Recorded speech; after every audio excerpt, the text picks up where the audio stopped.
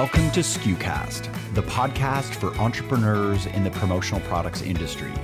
SKUcast shines a light on our industry's best work, features maverick personalities, and discusses what's really involved in running a modern promotional products business. SKUcast is the official podcast of commonsku.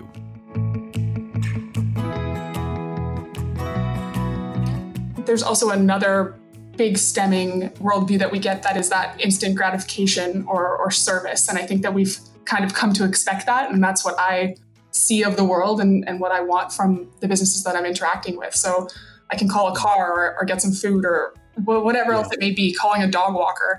And if a business can't make it that easy for me, then they're not going to get my business at all. From McKinsey & Company. Now, a new generation of influencers has come on the scene. Members of Gen Z, loosely, people born from 1995 to 2010. They are true digital natives. From earliest youth, they've been exposed to the internet, to social networks, and to mobile systems. That context has produced a hyper-cognitive generation very comfortable with collecting and cross-referencing many sources of information and with integrating virtual and offline experiences. The McKinsey study revealed 4 core Gen Z behaviors, all anchored in one element: this generation's search for truth. Gen Zers value individual expression and avoid labels. They mobilize themselves for a variety of causes. They believe profoundly in the efficacy of dialogue to solve conflicts and improve the world. Finally, they make decisions and relate to institutions in a highly analytical and pragmatic way. Today's conversation is with Aly Brunton, commonsku's marketing and event coordinator, who actually does a whole lot more than that. You've met Aly if you've attended our events or interacted with us on social. She's an incredibly articulate, if not somewhat reluctant voice for Gen Z, the generation that by 2020 is expected to account for about 40% of all consumers. This is a generation we cannot afford to ignore. And for those who are fatigued by the millennial conversation, hang tight with us, because I think you'll see some fascinating distinctions as we seek to understand what this generation means to our companies and to the customers we serve. Hi friends, I'm Bobby Liu, the Chief Content Officer at commonsku. You might have heard that SKU Camp is sold out. We are looking forward to a full house in Pittsburgh. For those that didn't get a ticket, keep in mind we have SKUCon registration that will be opening up soon. We've been working feverishly behind the scenes to bring a spectacular event to the community. Also, we started a new series on hiring. You can check out our guide to hiring that we will be releasing in installments on community.commonsku.com. Remember, you can ask us anything. If you have any questions about sales, commissions, where to find new clients, how to grow existing clients, whatever the topic, email me, bobby@commonsku.com, and we'll answer your question here on the program. And this episode is brought to you by commonsku, the platform that powers your connected workflow, enabling you to process more orders and dramatically grow your sales. Begin your free trial now at commonsku.com. And now on to my conversation with Aly. Gen Zers value individual expression and avoid labels. We can stop right there, Aly, and just note for the audience that right before we fired up the mics, the first thing you said was you were a bit nervous, really just about speaking on behalf of a generation that, first of all, values individual expression and avoids labels. Now here we are trying to avoid putting a label while yet trying to understand a generation. Before we even get into that, you and I both value individual expression highly. And I just need to say that for our audience. We're going to speak a little bit in generalizations, but we both hate it. Mm-hmm. Definitely. And I think we've all been a little bit tainted by how much millennials have been put in a box. So we're going to try not to do that today, but there will be some generalizations. Right. And the fact that we did this with millennials and folks that are listening now, there are many that are fatigued by the millennial conversation. And now we're talking about Gen Z.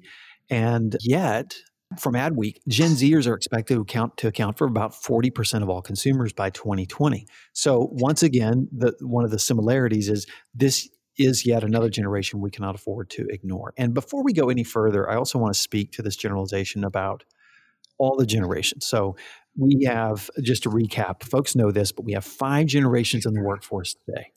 We have traditionalists born before 1946. Now, there are still some of those folks in the workforce today. They own businesses. Maybe they're in succession planning mode, but they're still involved in businesses. We have boomers born between 1946 and 1964. We have Gen X, 1964 to 1981, millennials, 1982 to 1995, and Gen Z born after 1995, which is this huge generation in terms of just time span. But I sort of want to point out 2 things. Number one, we're trying to understand Gen Z because they're a different generation than us, but we're also try to respect their individualism as well. But what I really want to highlight is the fact that this generational conversation won't go away because we have 5 generations in the workforce today. And we are each impacted by the lives and the world that we were born in and grew up in. So let's start with misunderstandings about Gen Z so we can just clear the air. What is it about Gen Z, the conversation about Gen Z that we're getting wrong?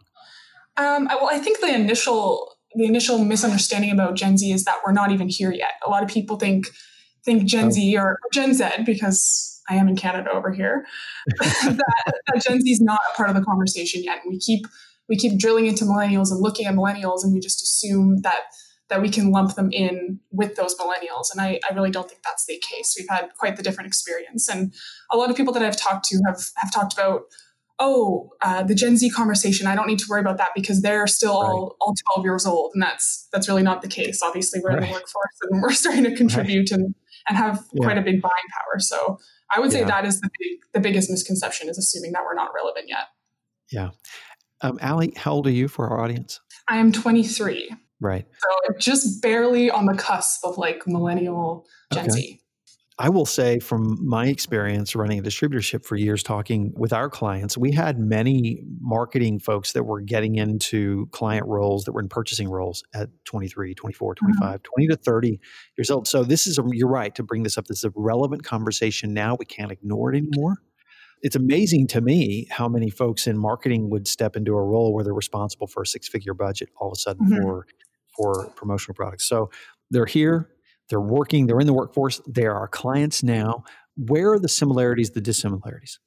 Although I just said that we shouldn't be lumping them in with millennials, that is a great basis for where to start. I mean, we are only looking at about a 10 to 20 year gap between the two generations. So we often get a rap as a me generation. And I think that's just because we've always had technology and we've always had that way to express ourselves and focus on ourselves.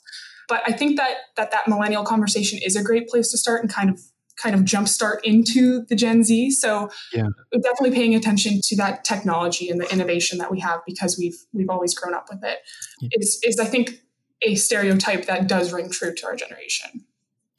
What do you think is the biggest distinction between millennials and Gen Z? I think that we have a certain sense of efficiency, which I know is such a broad term, so that's kind of a cop-out answer, but efficiency, and to that end, our use of technology. So I have never been in a world that hasn't had technology, and I know that isn't the case for a lot of millennials. I've never not had a cell phone. I've never not had access to a computer or the internet. And I think that gives us a unique perspective on how we view the world and how we view different situations, for sure. Yeah. What does Gen Z, we talked about this in the intro a little bit, but what does Gen Z value above all in your estimation? How does this impact the companies you work for and the brands you choose to support? But first, what is it Gen Z values?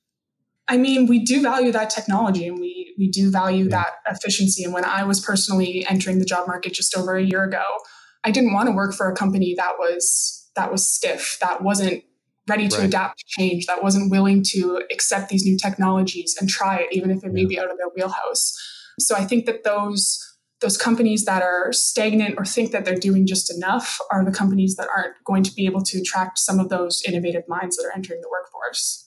Yeah.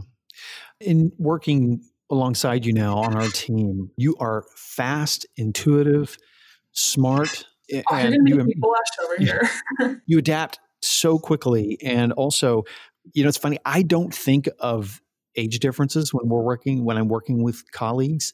And especially you coming in, I didn't think that at all. You quickly establish yourself as someone who is ready to go to work. And you brought this, I would say this, because you're native with the technology, you brought this expertise, if you will, into the workforce before you had this experience, so to speak, which I always kind of thought was interesting. So immediately you came on the scene and had this gravitas, if you will, with your experience. And I think that's just because you are native with technology. That's a random thought. But unlike those of us, my generation, for example, who are adopters of technology, I'm an immigrant to the tech world. Everything I've learned, it's not native to me. It's not a country I'm from, but I've learned to adapt. And you grew up with it. That's evident, as I just mentioned, as you came on board.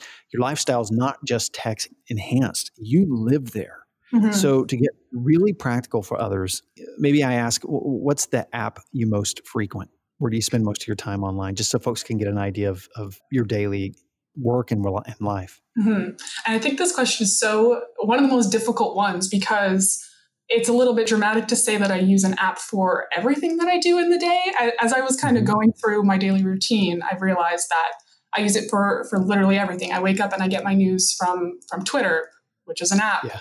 I check what the transit system is going to be like today on an app. I get my breakfast delivered through an app. It's every single thing that I do, it's integrated into. So it's hard to pick just one, but I usually find that the social apps are really big. So everyone obviously knows Instagram, things like this go on constantly throughout the day. And when I get that screen report, it's a little bit scary, but I'm literally using them constantly. I'll blame some of it on my job, but it's mostly me. things like transport apps, so like Uber, Lyft, Skip the Dishes, things that are kind of instant are always ones that I'm constantly on. And then things like design, all the Google apps. Obviously, we're connected with those in the office, but I'm also using them on my phone, Canva, video editors, and stuff like that. So those would probably be the three biggest one, but it's really integrated into my entire day. All right, I'm going to throw you a curveball.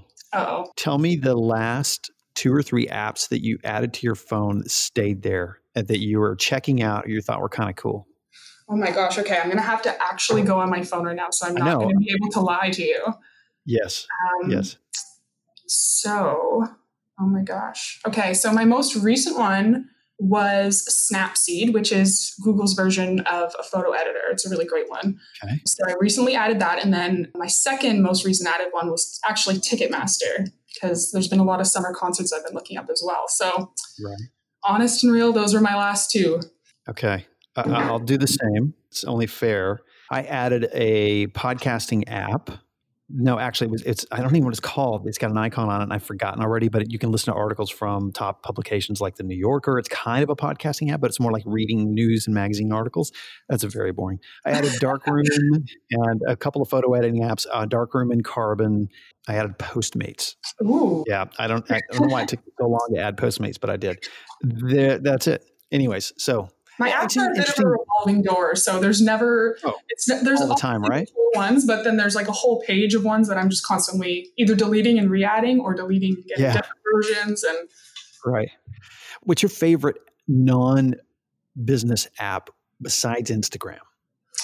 Ooh, whenever I get asked what my favorite social app is, I always dive into this deep discussion that nobody asked for. But Instagram. Now, wait. Let's back up then. What do you mean by that? Because I'm definitely obviously involved with them with each platform all day long. It's part of my position, which people already know. But and for that reason, I feel like I have a pretty decent understanding of each of them and what their strengths are, and that kind of insight makes me understanding of the fact of why each of them exist, which makes it harder for me to choose one favorite and kind of discount the other. Good so point. I always say Instagram is my favorite just because I'm a visual person. So from my own personal perspective, that one is the most appealing to me. But I understand the need for Facebook and the need for Twitter and Pinterest and LinkedIn and things like that. I understand their purpose in the space. So I can't just say Instagram is the best. These ones are completely useless. Don't use them, because there is a time and a place when I want to also post something on LinkedIn, even though I am a Gen Z. We're still using it. So I can't really discount any of those apps. How do you think this world that's very native again to you, very natural, how do you think this shapes your worldview? I really think that the first thing that I thought of when you posed this question was kind of this big discussion around advertisements and the information that we put in these apps versus the price that we pay. And obviously when we're getting these apps from the App Store, the price is usually $0. But I think that Gen Z is a lot less sensitive to that reality of knowing that we're giving them this information, we're subjecting ourselves to these advertisements to get this experience and get this social network that we love for free. So I think that there's also another big stemming worldview that we get, that is that instant gratification or service. And I think that we've kind of come to expect that. And that's what I see of the world and what I want from the businesses that I'm interacting with. So I can call a car or get some food or whatever else it may be, calling a dog walker. And if a business can't make it that easy for me, then they're not going to get my business at all. Yeah. And you move on quickly. Mm-hmm, exactly. I would think that technology has ushered you into a flat world and almost unlimited opportunity. So I would think that your perspective is larger because you can see the world more fully than those of us who were born into a very small geographic world. So I was born into a very limited scope. I grew up in a community. It was a small community. I didn't know my world outside of the community except what I processed into in some major news networks. And so my world was pretty constricted. So it's obvious, I would think, that you are more worldly wise, more educated about the world, more opportunistic because you have been presented so many options. Is this true? Does this help or hinder your ambition? From a positive perspective, I think that it is a huge helper for ambition. I mean, Yeah. you're constantly seeing Yeah. all the amazing things that people are able to accomplish and that are getting done in the world almost instantly in the news and even from our own peers that could be on the completely opposite side of the earth. So I think in that sense, it's a huge helper for ambition, knowing that these things can be accomplished and they're being done by everyday people. So why not you? Yeah. But I think with all that opportunity comes an increased expectation. And there's kind of a double-edged sword with this visibility of knowing that you have to live up to what these other people are doing. And it's kind of funny now when you go online every day, there's a new story about some 15-year-old that has this lucrative business or that's investing in the stock market and is making millions, when that never would have been the case before because there wasn't that transparency between the members of the generation. So I can feel that pressure, knowing that those opportunities exist, knowing that it's there. It challenges you, but also it can be maybe fatiguing or exhausting because that could be omnipresent. Mm-hmm. It's interesting to me to see how Gen Zen, as you said, will balance that ambition with that very purpose-driven. I always like to say with these conversations about millennials and Gen Z, and I always like to remind everybody, we're not talking about aliens here. These are folks that are just more evolved than the rest of us. And I mean that in the literal sense, because you're standing on the shoulders of previous generations. Mm-hmm. Every generation is a departure from the previous generation in a radical sense because they disagreed with something that they loathed about it, which also shaped and conformed to them. So even if they really dislike the previous generation, they are still standing on the shoulders of that generation, whether they love, dislike, or whatever. Let's switch back to the companies you choose to work for. Hiring, this is a quote, by the way, from, I believe it was Indeed. Hiring should be an exceptional, almost custom candidate experience in an environment that challenges and rewards Gen Z while offering a highly flexible approach to work, plus opportunities for training and career development. With this population, the sky's the limit. So there's a connection there with what we were just talking about in terms of opportunity. I wrote, but my notes says individualized plus opportunity. Those are the two big things that I'm picking up that Gen Z is looking for. Is that true? Yeah, and I think it's funny that in that same sentence you just said challenge and reward, which are two things that you would never expect to come right after one another. I think that Gen Z is so in need of that creative freedom and that ability to flex that efficiency and innovation that we know and that we innately have in us. But at the same time, because of those expectations we've had our whole life, we need that reassurance almost constantly. I know it sounds super annoying, but we need to be told that we're doing what's right and what's a good job because we're just constantly innovating and changing the way that things are going. So I think that that's great that you put the challenge and the reward kind of right next to each other in that quote.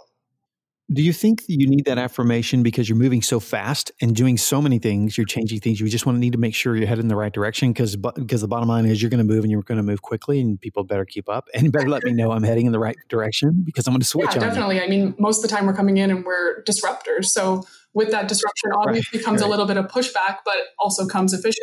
Right. So we will, and that being said, we're also entering the workforce as newbies. We're usually entering in lower positions and disrupting things that people above us would be utilizing. So we want to know that that's okay. We want to know that we're improving rather than hindering the company. It's funny, when I came into this position, I think I adopted 4 different app technologies, like a new travel app, a new social posting app, all in the span of like 2 months. And I was sending all our employees, like, make sure you create your account on this new travel app that we're using. And it's an example like that where we need that feedback to know that the decisions that we're making, the technologies we're introducing, the innovations that we're trying to instill in the company are working and are being effective. Yeah, that's cool. Let's switch a little bit to buyers. You as a consumer, you as a buyer, and talk about influencer marketing, which we know is obviously huge. And most notably with Instagram and YouTube, influencer marketing has become a significant marketing force. Why has this become so important? I mean, it's kind of, some of the reasons are obvious to me. You live with technology. These influencers this is actually what a very interesting departure for, I think, previous generations, maybe beyond millennial, but certainly for Gen Xers and Boomers.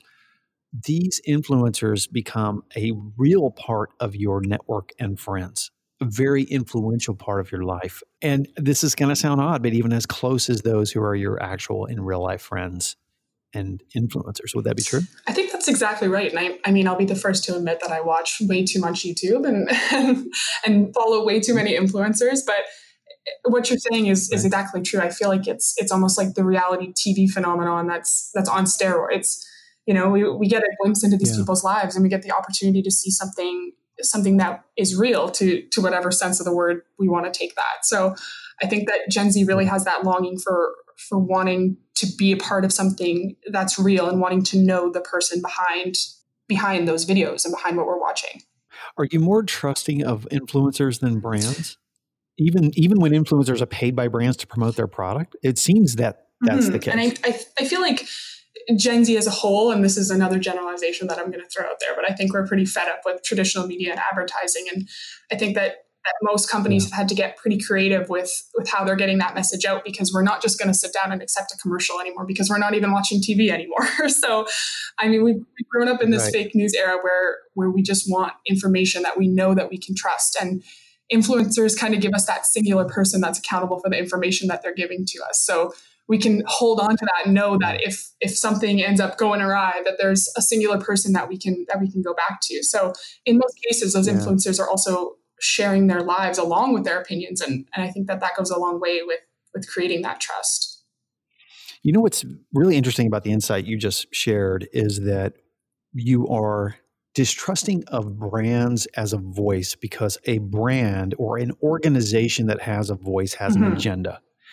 And I know these are broad brushstrokes here, but independent voices, singular voices, people that come out from behind the brand curtain and represent as an individual, their individual thoughts and feelings and emotions, even though they might represent the brand, it's a more authentic conduit and conversation that you can have and you're more open to. And I totally get that. Yeah. I completely get that. In many ways, this is where Gen Z are children of the 60s to some degree, because of that hyper distrust, fake news.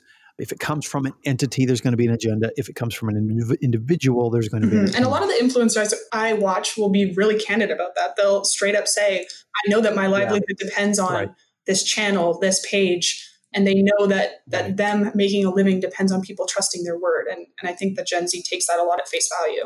Do you have a favorite influencer that's non-business related, that's like consumer products or something? I mean, most of the influencers that I am watching are more lifestyle based. So they'll typically be like daily vloggers or something along those lines. And then they'll kind of integrate different sponsorships into that day to day. So I probably watch like a good batch of 10 consistently, I would say. It's also interesting to me because I've found in doing an analysis of kind of the top influencers that I'm watching that it's not one specific geographic area. It's not specifically in Toronto or even specifically in Canada, that there's a couple I watch in California. There's a couple in the Midwest. There's a couple on the coast. And I think that kind of having all those different perspectives in kind of a daily vlog, it makes me feel like I'm almost living in each of those different places in some way. Yeah. You subscribe through these through YouTube for these? Most of them are on YouTube. Yeah. Something about actually seeing the videos in person is pretty sweet. By the way, what are some of the brands you respect the most? Do you have, I mean, it's funny. I'm sure if you ask any average Gen Z, if you ask anyone Gen Z to come up with their favorite brands, they're going to be stumped. It's a little bit like your favorite food. But since I asked that to you formally, did you think of any that? Well, what I was noticing too is that one of the ways that you described Gen Z at the beginning was kind of a confrontational attitude, which I think is really funny because I think that lends a lot to the brands that we respect, which I know has been kind of taboo in the past. Most brands have been a little bit wary to take stands or to outright state their opinions about certain things. But I think that that's what Gen Z is really looking for in a lot of brands, is something to stand for and taking a side and making that stance clear. And a lot of those opportunities obviously have come up in the news recently. And I did actually come up with two, even though it was a little bit last minute. So the first one is an apparel brand. It's called Everlane. I believe it's mostly online, but they might have a few retail stores, but they're a pretty cool retail brand. They focus a lot on sustainability and being conscious of the environment, but also being transparent about that on their site. If you go through some of their different clothing items, they list it costs this much to get the fabrics and this much to put it together. And this is where it was put together and kind of shows a breakdown of how they got to the price that they're offering to you. And I think that that's a new way of doing things and a pretty neat way of doing things, even if it may be a little bit higher than what you're seeing at other brands. So that's a really cool one for sure.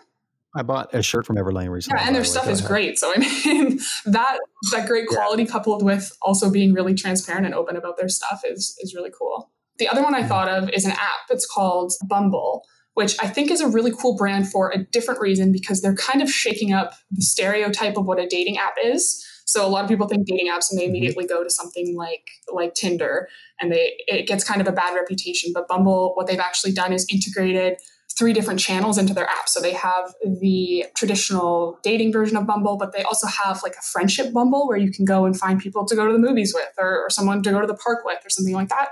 And then they also have a channel that is more of like a networking, connecting different professionals together. So if you are new to the marketing industry, you can go on there and find someone in your city that is also new to the marketing industry, or a mentor or something like that, which I think is a really neat way to kind of smash that stereotype of what a dating app is. And they're doing really cool things.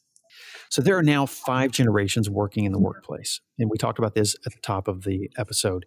What have you learned from other generations? What do you think are the biggest distinctions between your generations and theirs? But first, what have you learned? I think that this question was difficult because so much of what we're talking about is in generalizations. I don't want to kind of peg one generation for being like, you're like this. That's the only thing I learned from you, because I could probably go on and on with the different people that have influenced my life about all the things that they've taught me and given me as individuals, but also as their generation. So obviously from that end, my parents are Gen X. So from them, I've definitely gotten a sense of hard work. I feel like Gen Xers they've known tough times and they've known good times, and they're going to work to make those times good.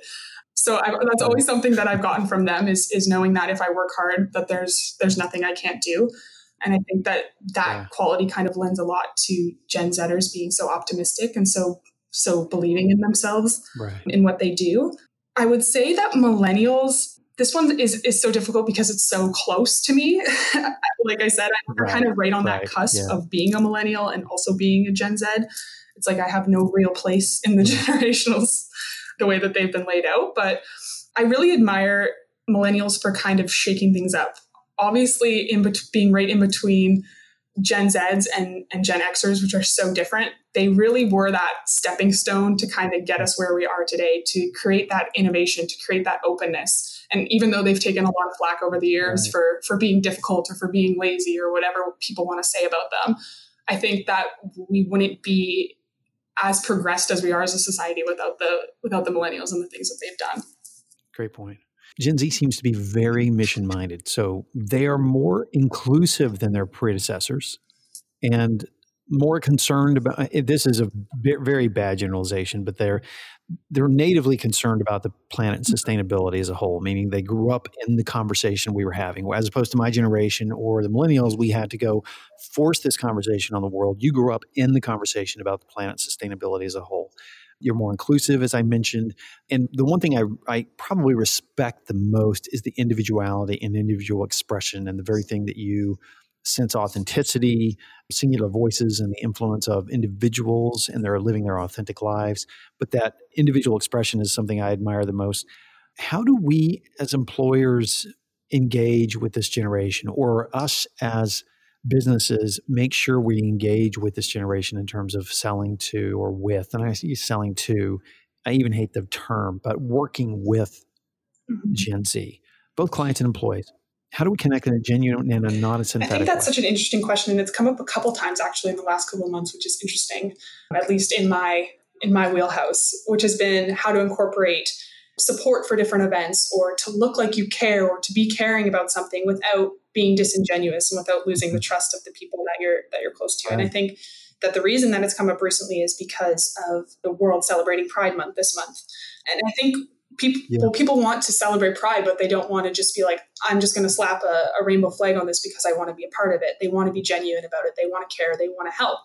And I think it goes all the way back to the core values of the company and making the missions that you're going to put your company on for these causes an extension of that. So one example that I was thinking of was Nike as a disruptor. And I think that that's something that we know of Nike. We know that they're usually doing something different. They're usually doing something that's a little bit out of the box and a little bit disruptive. And that's one of their core values. And we know them for it. So that when they go out and they put Colin Kaepernick on one of their posters, or they're taking on the gender fight with Serena Williams, we believe them because we know that that's one of their core values as a company. So I think kind of going all the way back to the basics and establishing those core values is what's going to create that genuine trust once you take on those more real-time missions.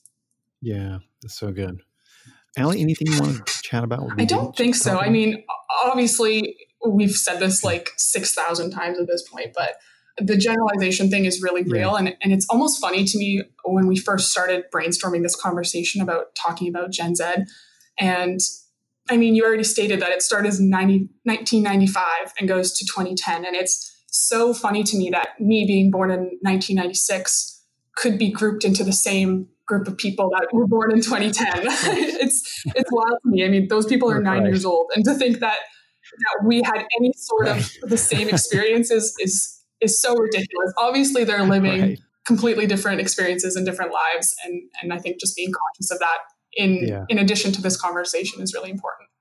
Yeah. Well, and I'm glad you brought this up for one other reason, is that I think it's easier for previous generations, say boomers and Xers, for example, to compare generations before them, because you could argue that technology had moved. Well, you couldn't argue, this is a fact. Technology had moved incredibly slow during those generations compared to today.